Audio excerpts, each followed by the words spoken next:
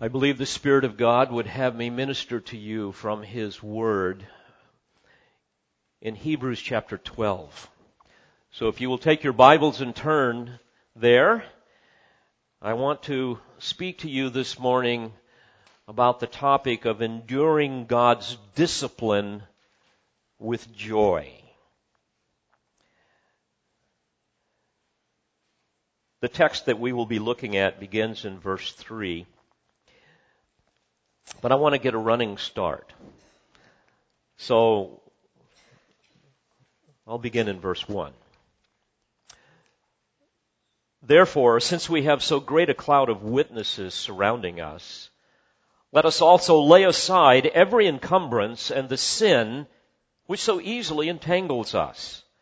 And let us run with endurance the race that is set before us, fixing our eyes on Jesus, the author and perfecter of faith, who, for the joy set before him, endured the cross, despising the shame, and was set down at the right hand of the throne of God.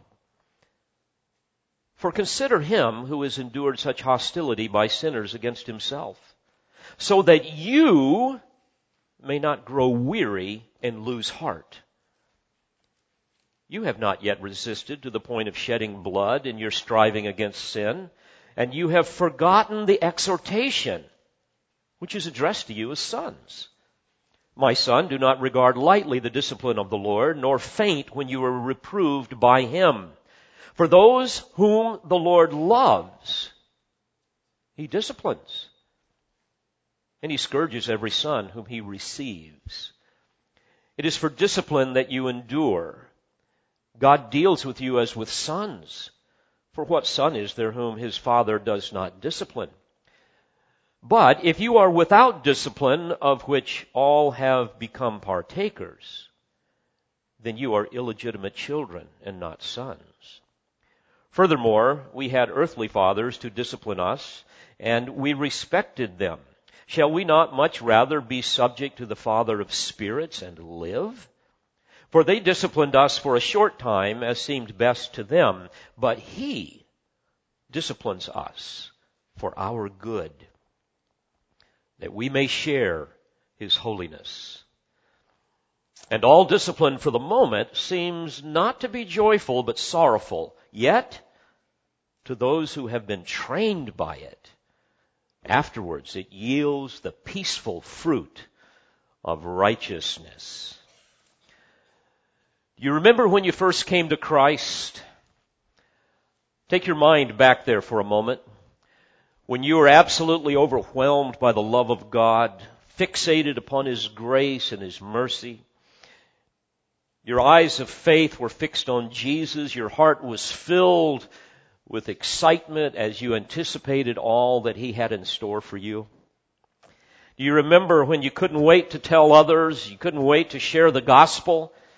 You took advantage of every opportunity to hear his word taught. You loved his word. You longed for the sincere milk of the word. You cherished times of private worship. You couldn't get enough fellowship. You couldn't get enough discipleship. You loved to sing praises to his name. You remember those days? Hopefully they're still there. But you may also recall that after a while you began to experience hardships in your life. You began to feel the inevitable struggles of life. Perhaps you got frustrated. Maybe you even began to get a little bit depressed because you found very quickly that not everybody wanted to hear about your Jesus. In fact, a lot of them thought that you were just a fool. And then you run across people that knew error better than you knew truth. And you began to get maybe even more frustrated. And as you experienced the pain of rejection, which is always inevitable when we follow Christ in this fallen world, you began to fear man more than God.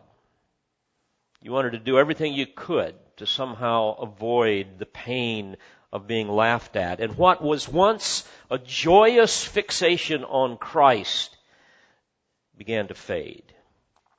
You start getting preoccupied with other things in life that will be a little bit safer. You start looking for relief rather than blessing. And little by little, you fall in love with things other than Christ. And then the difficulties of life distract you further and further. You become increasingly frustrated and guilty because you know you're not walking faithfully with Christ. And in order to soothe your conscience, you'll keep coming to church, maybe even read your Bible some. But quite frankly, little by little, you begin to leave your first love. And the weight of the world begins to settle down on you. Perhaps some of you are experiencing that today. Bottom line, we learn very early on in our Christian life that the cost of following Christ can be very high. It's really difficult for us to deny ourselves and take up a cross daily and follow Him. The Christian life, we learn, is a marathon. It's not a sprint. And it requires, therefore, conditioning. It requires training. It requires endurance. And right now, if you're honest, you will admit that you need a lot more training. You need a lot more conditioning to love the Lord your God with all of your heart, mind, soul, and strength. And to love your neighbor as much as you love yourself. But aren't you thankful that you have a heavenly Father who is watching and who knows precisely what you need to learn? Moreover, He knows precisely how to teach you what you need to learn, how to train you. Like a great track coach, He knows your weaknesses and He knows exactly what is required to get you in the type of shape, to have the type of conditioning that will give you the endurance you need to run your race. To know that He loves you so perfectly, so faithfully, that He will do whatever it takes to train you. The question is, will you submit to that training? Because, my friends, many times the training is very hard. This is the key to spiritual maturity. In fact, as I've meditated upon this, perhaps the greatest indicator of spiritual maturity is how a believer handles difficulties in his life. You want to ask yourself this morning, when great trials come upon me, do I face them with joy or with despair? When great difficulties come upon me, does it produce within me worship or whining? Does it produce within me praise or pouting? I want you to understand this morning from this text the issue of how to endure God's disciplines with joy. You must understand the context here. Life was hard for the early Jewish believers to whom the book of Hebrews was written. The initial euphoria of coming to Christ began to wane in light of persecution. They found such relief and forgiveness and grace in Christ that they were willing to reject the onerous, burdensome law-keeping of Judaism. They were willing to turn their back on all of the ceremonies and traditions in order to follow Christ. And as a result of that, many of them lost their families. They were disowned. Spouses no longer wanted anything to do with them. Children didn't want anything to do with the mother or a father, or parents with their child. Friends began to shun them. They were no longer welcomed in the synagogue. the very heart of their worship and social being. Many of them lost their jobs. People wouldn't buy their goods and services. Many had their property seized. For many of them, coming to Christ meant that you were going to be homeless. Some were even imprisoned. They became the objects of constant ridicule and abuse because of their newfound faith in Christ. And even unbelieving Jews who had pity on them and tried to help them were also persecuted. The writer of Hebrews tells us about this in chapter 10, beginning in verse 32, where he reminded the readers of, quote, the former days when after being enlightened you endured a great conflict of sufferings, partly by being made a public spectacle through the reproaches and tribulations, and partly by becoming sharers with those who were so treated. And on top of this, they experienced the same types of things that we all experience, and that's the inevitable struggles of life. Sickness, disease, accidents, death. And what started off with such joy and excitement gradually turned into a dark storm of unimaginable difficulty. And in light of such suffering, some of them became discouraged. Some of them began to falter in their faith. They looked for ways to compromise. They looked for relief. They wanted to take a breather from the marathon that had just got started for them, because they were being asked to endure something that was so difficult.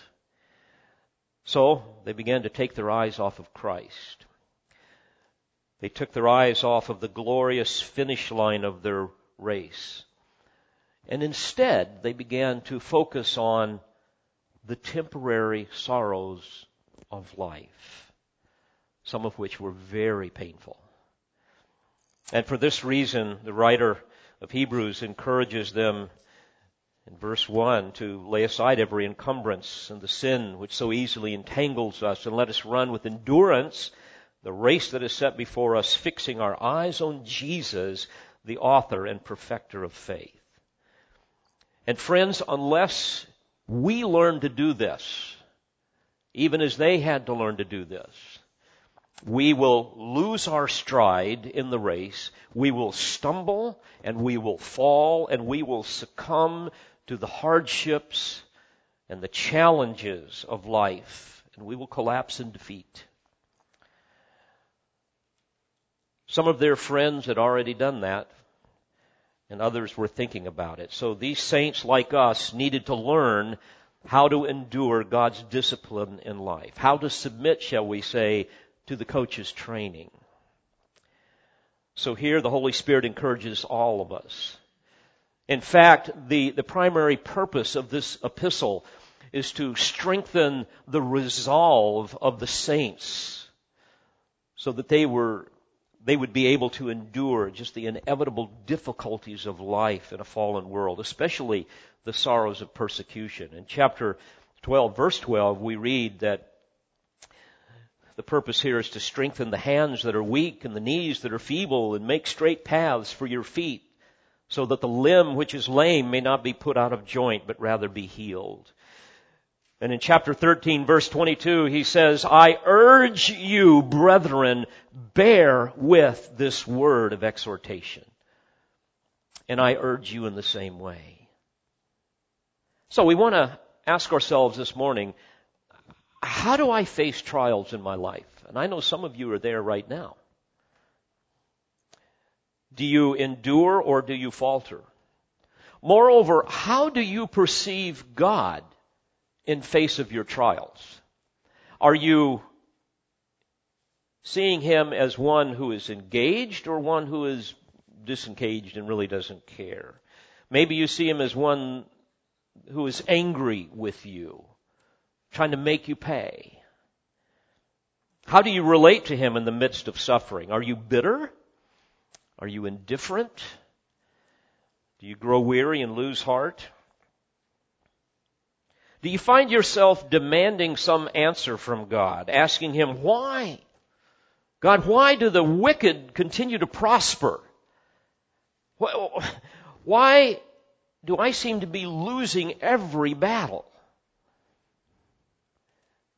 What have I done to deserve all of this? God, where are you in all of this?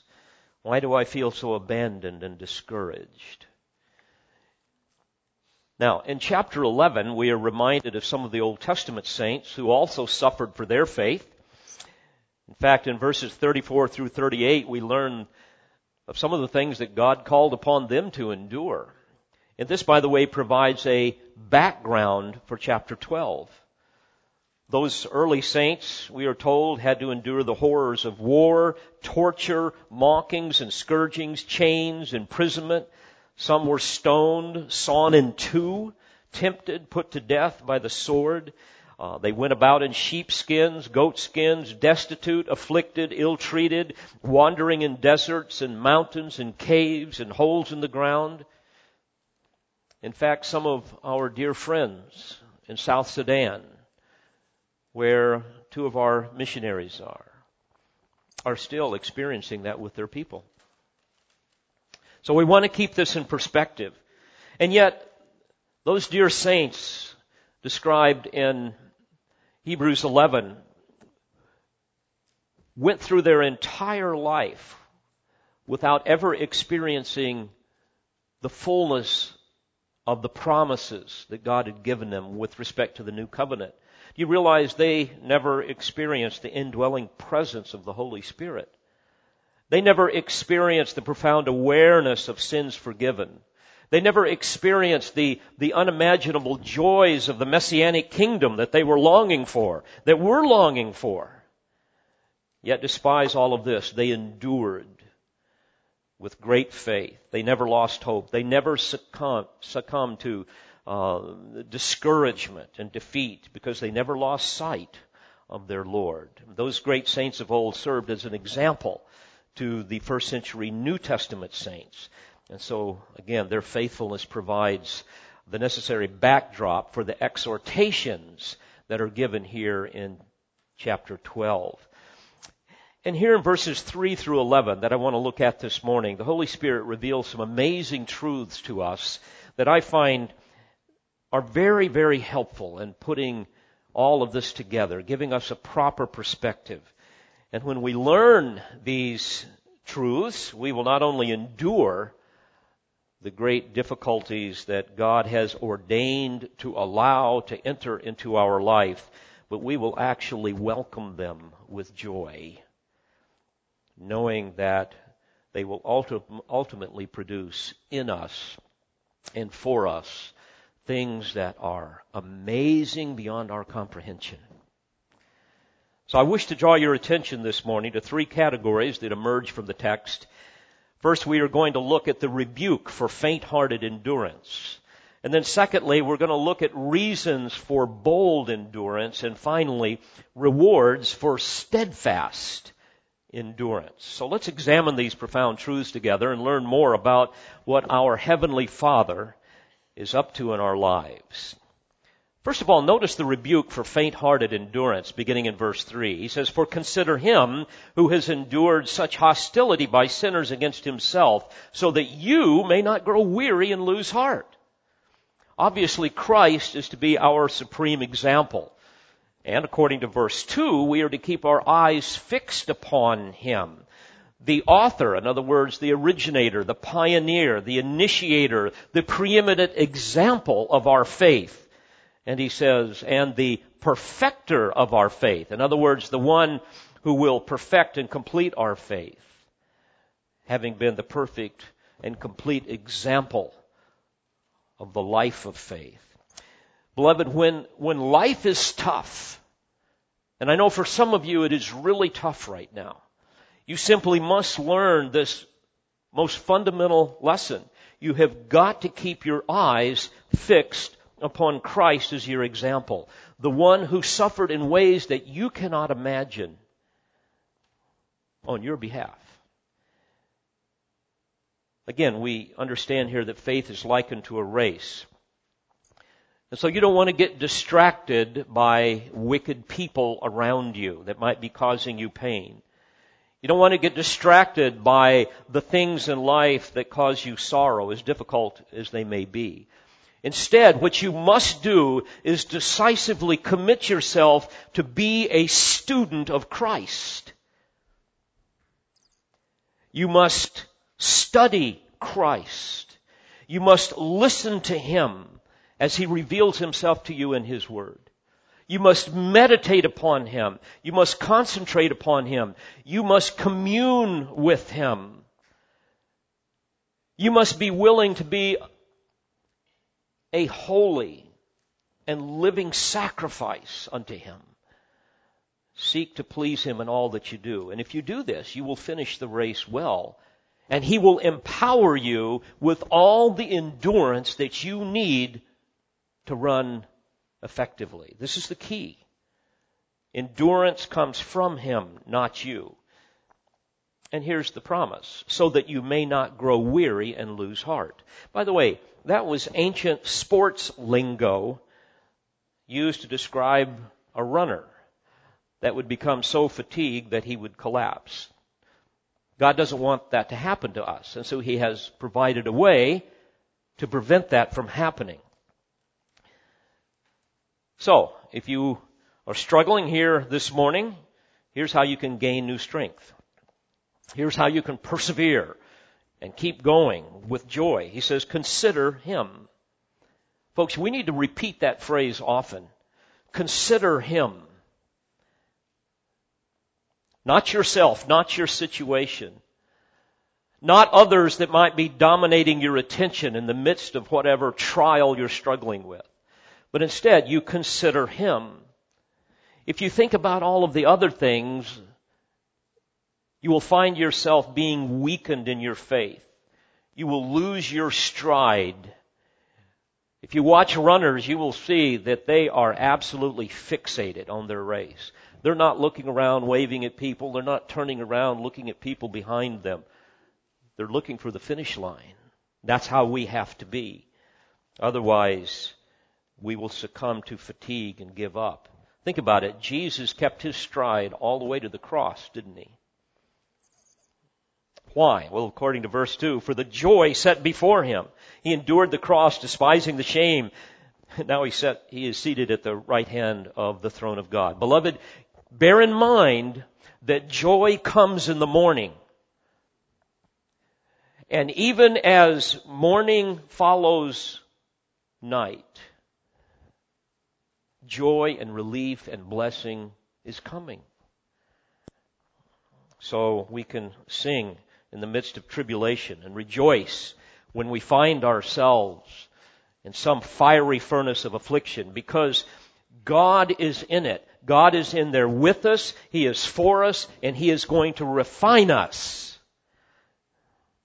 And He will give us the strength to continue on and exalt us at the proper time. But the rebuke continues in verse 4. You have not yet resisted to the point of shedding blood, and you're striving against sin. In other words, what he's saying here is, yes, brothers and sisters, life is tough, but it could be far worse. None of you are experiencing martyrdom here. And by the way, at this stage in history, while persecution was difficult, Christian martyrdom did not exist under Emperor Claudius. But also think about it. It's as if he's saying, look, none of you have lived a sinless life like Christ did. And yet, He was willing to bear your sins and mine in His body on the cross, taking the punishment that we deserved. Now, having said that, persecution was on its way, even martyrdom. It has existed down through history. In fact, I know that a number of people who listen to this pulpit every week are facing that threat. And to those of you who are listening to my voice that are in that kind of a situation, I give you encouragement here. As we understand these great truths, we can see that God is using them for great blessing in your life and for His glory. But for the majority of us, even though we're not facing that kind of persecution, we do experience other types of suffering, other types of great difficulties, especially terminal illness. However, regardless of the severity of the circumstance, we've got to guard our thinking. And it's interesting what the writer does here. The Spirit of God helps us to be careful here, not to forget three very important realities. I want you to look at the first one in verse 5. He says, "You have forgotten the exhortation which is addressed to you as sons." That's where I want to begin. Notice how the figure shifts from running a race to being a son in a family. Namely, we are adopted sons of the living God. He is our heavenly Father. I mean, folks, this is absolutely mind-boggling. Those of you that are struggling, remember this. Remember to whom you belong, the one who has birthed you physically and spiritually. That's why Paul said in Romans 8, beginning in verse 15, you have received a spirit of adoption as sons by which you cry out, Abba, Father. The Spirit Himself bears witness with our spirit that we are children of God. And if children, heirs also, heirs of God and fellow heirs with Christ, if indeed we suffer with Him in order that we may also be glorified with Him. So friends, when life is hard, you simply must not lose sight of the fact that you are a son of your Heavenly Father. And what are the exhortations addressed to us as sons? Again, back to verse 5. He says, "My son, do not regard lightly the discipline of the Lord, nor faint when you are reproved by Him." Here he's quoting Proverbs 3, verses 11 and 12. Now, I want you to notice the second aspect of this exhortation here. Not only are we sons, but he takes us to Proverbs here and reminds them that they are not to regard lightly the discipline of the Lord. Now, first, we must understand the concept of discipline. The Greek verb and the noun translated discipline has a broad range of meaning. It would include things like upbringing. It could be translated training, correction, instruction. Sometimes it's even used to describe punishment. But it's a broad term that pertains to everything that is involved in training up a child to help him develop into a mature adult. And of course here, the context speaks of spiritual adulthood, spiritual training, so that we can become mature and be more like Christ. It's also important for you to understand that while the concept of punishment is no doubt included, that is not the emphasis here. We must not equate suffering with divine punishment of sin. After all, Christ paid the penalty for our sins on the cross. And so now there's no more condemnation. So here the writer is exhorting the readers to endure all of the trials in life, knowing that their loving Heavenly Father has ordained to allow them to come into their life so that He might train them, that He might educate them, that He might instruct His children. Sometimes He may bring persecution into a believer's life. Sometimes it's other forms of suffering to correct perhaps wrong attitudes, wrong beliefs, to teach us some important truth that He knows we need to understand because of what we're going to be facing in the future that we may not even know about. He will even use sickness and sorrow to curb our passions and animate our hearts and our will towards Christ-like virtues. But by quoting Proverbs 3, he's saying in essence, folks, you have forgotten the lessons of Proverbs. There's a great lesson here. Lessons pertaining to grace and the righteousness of God and faith alone in the Messiah, your faithful high priest. Lessons that will help you not to faint or compromise, because some of them are wanting to do that. It'd be a whole lot easier to go ahead and just kind of ease back into all of the traditions and the ceremonies and the law keeping to get people off your back. He's saying, in essence, don't return once again to those temple sacrifices, to the keeping of the law in order to escape persecution. But even for us today, the message is the same. Don't take your eyes off of Jesus, the author, the perfecter of your faith. Don't lose sight of your sonship. Don't lose sight of your inheritance, your power to endure through Christ, who strengthens you, through whom you can do all things. Don't get distracted with the pain and the suffering and lose sight of the promise. And he says here specifically, don't take lightly the discipline, in other words, the training, the correction, the education of the Lord. Now, the question is, how would we do that? What does that mean to take lightly? He's saying, don't take lightly the discipline of the Lord. And the answer is this, friends. We take lightly the discipline of the Lord when we fail to realize that it is God that has ordained to allow the affliction that we are experiencing for our good and His glory. When you lose sight of that, you're in a world of confusion. And of course, that's what a loving Father is going to do. Now, you must understand, He is not saying here, don't take your problems lightly. We always take our problems very seriously. In fact, we tend to give them far more power than they deserve. That's not what He's saying. He's saying rather, don't take lightly the fact that God is using them to train you, to mature you, to make you more like Christ. Otherwise, your Christian life will remain in a perpetual state of spiritual infancy and powerlessness. Think of some great difficulty you're experiencing in your life right now. What do you suppose God is trying to teach you? Or have you even thought about that? If the answer is, I've never really thought about that, then you are taking it way too lightly. You're regarding it lightly. Don't do that.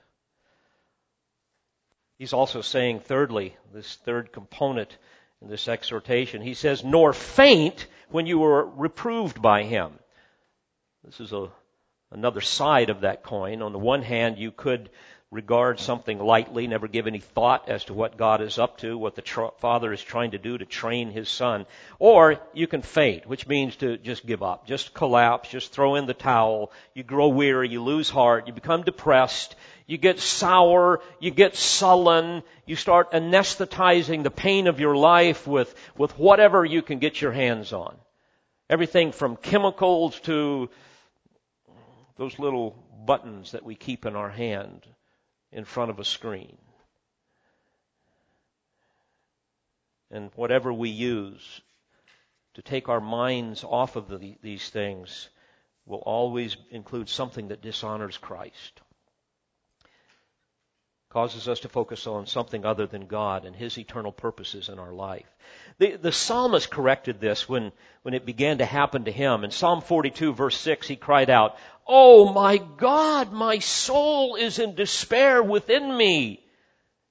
Then I love it. He says this, "Therefore I remember Thee." Well, that's where your mind has to go. And in verse 11, Psalm 42, he says, "Why are you in despair, O my soul?" Folks, that's how we have to talk to ourselves. What's going on here? Why am I in despair, O my soul? And why have you become disturbed within me? Hope in God, for I shall praise Him, the help of my countenance and my God. Folks, oftentimes we find ourselves in a season of great loneliness and despair. And our faith is tried and tested in ways that we've never experienced. And yet what we must keep in mind is that the steel of our faith is always hardened in the fires of adversity. And it is the Lord, our loving Father, that puts us there and that heats up the fire and preserves us in it. then all of the impurities of sin and ignorance gets burned away. How exciting to look at life's difficulties and rejoice knowing that my Father is up to something in my life. He's training me with all of this. He's helping me develop into a son that will resemble His Son, the Lord Jesus Christ. Folks, this is why when we find ourselves in great difficulties, we must learn to ask what, not why. You know, it's easy to ask why, isn't it? Lord, why? Why? Why me? Why is this happening to me? As if He owes you an explanation. As if you could understand it if He gave it to you. Rather than that, what we must say is what? Lord, what do you want me to do, given what you are bringing into my life, that will bring glory to you? Lord, it's painful right now. I'm struggling. I'm crying out to you for help. And certainly I plead for relief. But Lord, above all, I want to know what I need to learn here, what I need to do here that will bring you glory. Because with that kind of a mindset, I know that you will sustain me in the midst of this great difficulty in my life. And ultimately, I will be purified even more. And that's what I long for. Therefore, Father, thank you for this great difficulty, because I know it is from you, and I know that this is precisely, exactly what I need in my life right now, even though it is ripping my guts out. That's the attitude we are to have. Remember Job? He couldn't understand what's going on. And finally he got to a point where he said, you know, God, I think we need to have a talk. I want an audience with you, because obviously you've missed something here. I mean, do I deserve all of this? See, he asked why, not what. Of course, you know the story. God goes through chapter after chapter after chapter, just absolutely blowing him out of the water with who he is, with all of his glory. What an amazing passage of Scripture. And what happened to Job? It's interesting. He says, at the end of chapter 42, he says, I have declared that which I did not understand, things too wonderful for me, which I did not know. He went on to say, I have heard thee by the hearing of the ear, but now my eyes see thee. Therefore I retract and I repent in dust and ashes. It's amazing. His circumstances did not change, but boy, his perspective did. And his joy was restored. And eventually the morning came and he was blessed. But isn't it interesting? God never gave him an explanation. He didn't say, Job, I know you're going to find this hard to believe, but, you know, there's this deal that's going on with Satan here. I'm trying to prove something here. He didn't owe him that explanation. And once again, as I always say, even if God would have given it to him, Job wouldn't have been able to understand it any more than you can understand what's going on in your life. Friends, sometimes the great difficulties in your life, I mean, not only are they used to train you, but other people are watching, and he will use them to train them.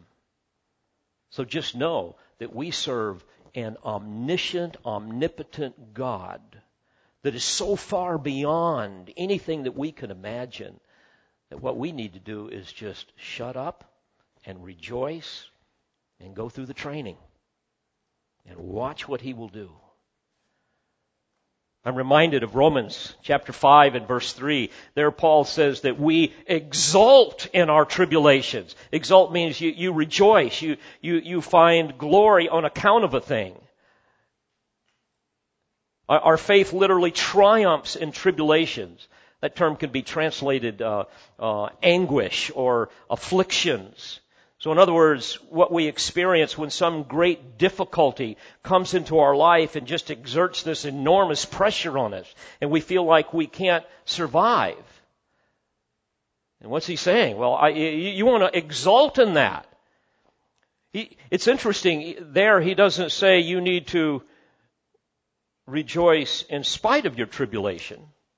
In other words, just resign yourself to it and have a stiff upper lip and tough it out. He's not even there saying that you need to rejoice in the midst of your tribulations, even though that is also true. He is literally saying you need to rejoice because of your tribulation, on account of it. Why? Because your heavenly Father is up to something. He is training you so that you can enjoy more of the blessings that He longs to give to you. So he says, exult in your tribulations, knowing. I love that. Knowing. In other words, this joy and tribulation results in knowledge. You have to have intentional discernment. Knowing what? He says that tribulation brings about. In other words, it's going to perform something good in us. It brings about perseverance, proven character, and proven character hope, and so forth. In Philippians 1:29, you read something very similar. There Paul says, for to you it has been granted. By the way, that's a Greek verb that comes from the noun for grace, or it means a gracious gift. For to you it has been granted. There's this gracious gift for Christ's sake. Not only to believe in Him, but also to what? To suffer for His sake. So, back to Hebrews 12. You're a son of the Most High God. He is your heavenly Father. When difficulties come, don't regard them as if He's not up to something, and don't faint and give up. So that's the rebuke for faint-hearted endurance. Secondly, notice he says, in verse 6, for those whom the Lord loves, He disciplines. Here we begin to understand reasons for bold endurance. This is such an astounding truth that few Christians understand. That suffering actually proves the Father's love for His own, and oh, what favored sons we are. You see, this is part of that process of sanctification, and therefore a comfort when reason fails to comprehend the grievous nature of some affliction that is pressing upon our soul, that is pounced upon us like some ferocious beast. I mean, who can understand the benefit of losing a wife? Who can understand the advantage of a terminal illness? Who can grasp the profit of persecution? Who can recognize the value of the innocent being imprisoned? You see, only faith, not reason, can triumph over adversity. Indeed, the secret things belong to the Lord, don't they? Only faith in a loving Father who is continually working within us can cause a beleaguered soul to cry out like the psalmist did in Psalm 101, verse 1, I will sing of loving kindness and justice to you, O Lord. I will sing praises. My friends, this is the first place your mind needs to go when you are suffering some great difficulty.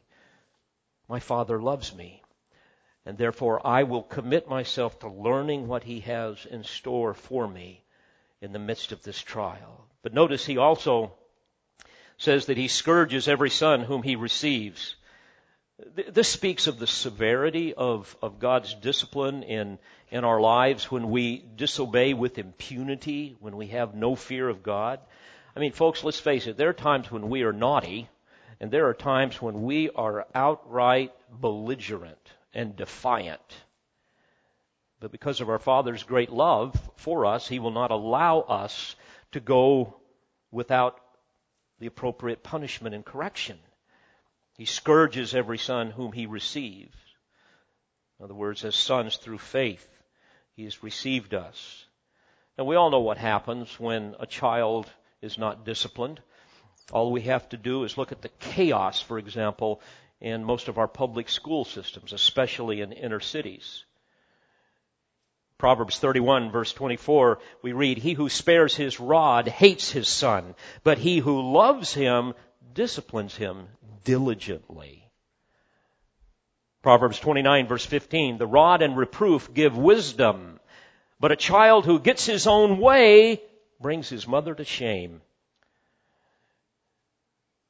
Now we must understand that God's discipline in our lives never involves any wrath. There's no condemnation. Once again, His punishment is always corrective. It is never judgmental. It's always loving correction. He goes on to say, verse 7, "It is for discipline that you endure. God deals with you as with sons. For what son is there whom his father does not discipline? But if you are without discipline, of which all have become partakers, then you are illegitimate children and not sons." Folks, we should marvel at this. God disciplines us because He loves us. And though the Father chastens us whenever we need it, we must remember that He hates the rod as much as we do.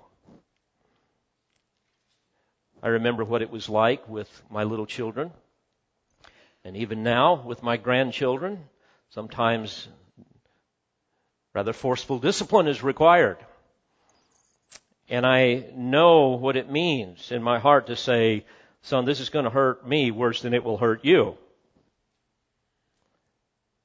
That's how the Lord is with us. Lamentations 3 verse 31, "For the Lord will not reject forever, for He causes grief. Then He will have compassion according to His abundant loving kindness. For He does not afflict willingly or grieve the sons of men."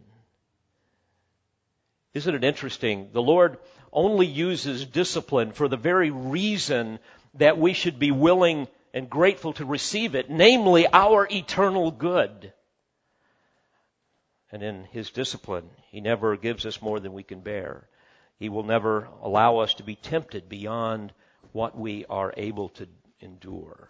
1 Corinthians 10:13. And then as morning follows night, the light of hope begins to conquer the darkness of gloom, even before the dawn of grace arises and faith becomes sight. And what a comfort it is to know that the Father's continual discipline in our life does such a work. He brings good out of evil. He brings joy out of sorrow. And then thirdly, and finally, we see the rewards for steadfast endurance. Notice verse 9. He says, "Furthermore, we had earthly fathers to discipline us, and we respected them." By the way, all children understand that fair discipline is a sign that their parent truly loves them and is engaged in their life, that their parent has their best interest at heart. The writer goes on to say, "Shall we not much rather be subject to the Father of spirits and live?" And here the Spirit reveals the first of two rewards for steadfast endurance. The first one is life. Now, this might possibly be a reference to the abundant life, the spiritual blessing, which is the fruit of spiritual maturity, but I think it also includes physical life, because we know that rebellious, unrepentant believers risk losing their life. It's interesting, if you go back to Deuteronomy 21, verses 18 and following, we learn that under the old covenant, a stubborn and rebellious son, a glutton and a drunkard who refused to obey the father or the mother, and when chastised, refused to learn from them, would be brought to the elders to be judged, and then if found guilty, according to verse 21, all of the men of his city shall stone him to death, so you shall remove the evil from your midst, and all Israel will hear of it and fear.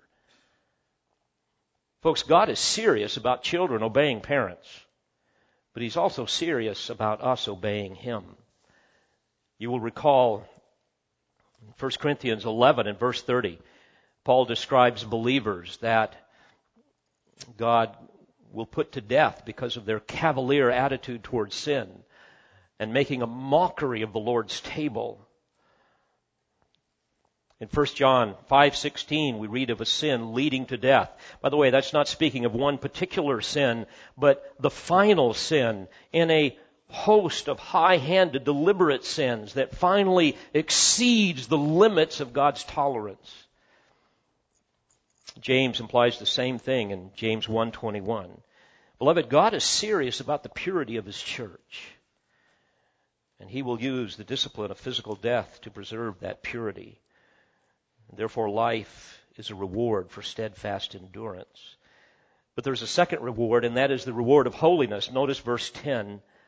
For they disciplined us for a short time as seemed best to them, but He disciplines for us for our good, that we may share His holiness. This is amazing, isn't it?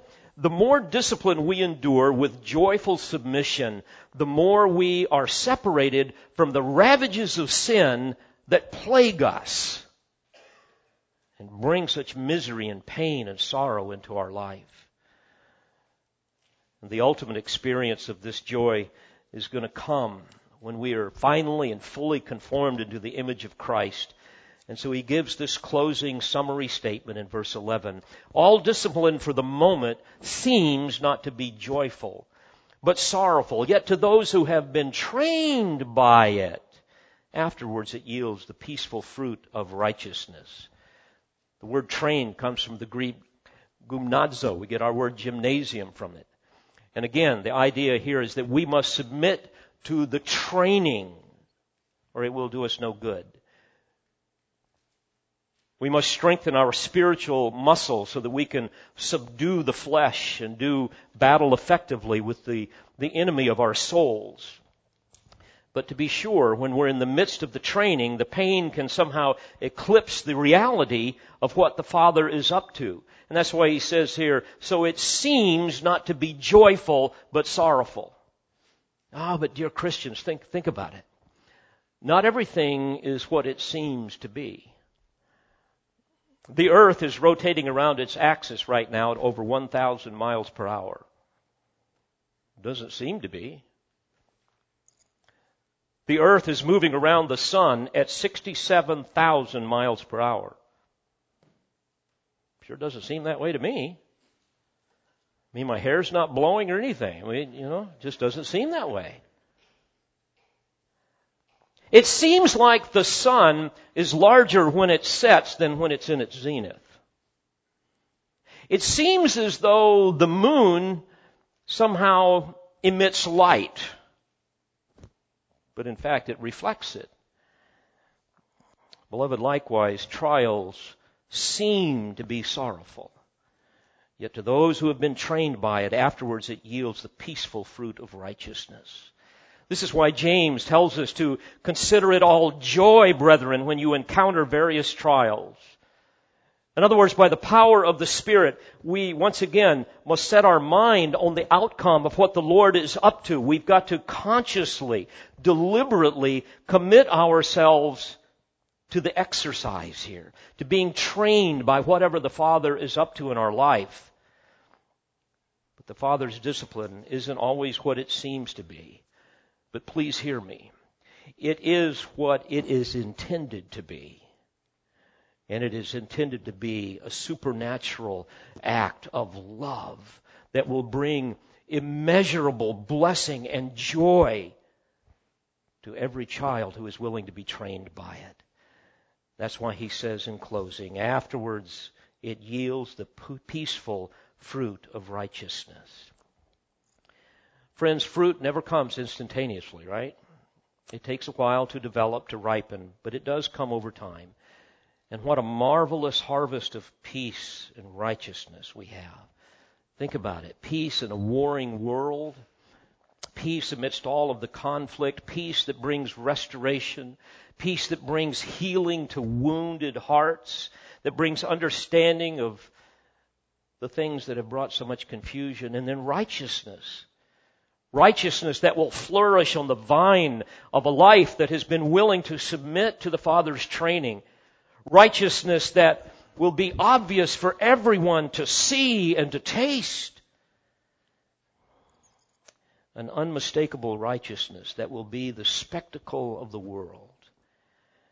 What a taste of heaven we can have when we endure with joy. The kind of peace that we will experience during the Messianic reign. Isaiah says in chapter 32, verse 17, and the work of righteousness will be peace, and the service of righteousness, quietness, and confidence forever. Then my people will live in a peaceful habitation. Beloved, learn to endure trials with great joy. This is how you do it.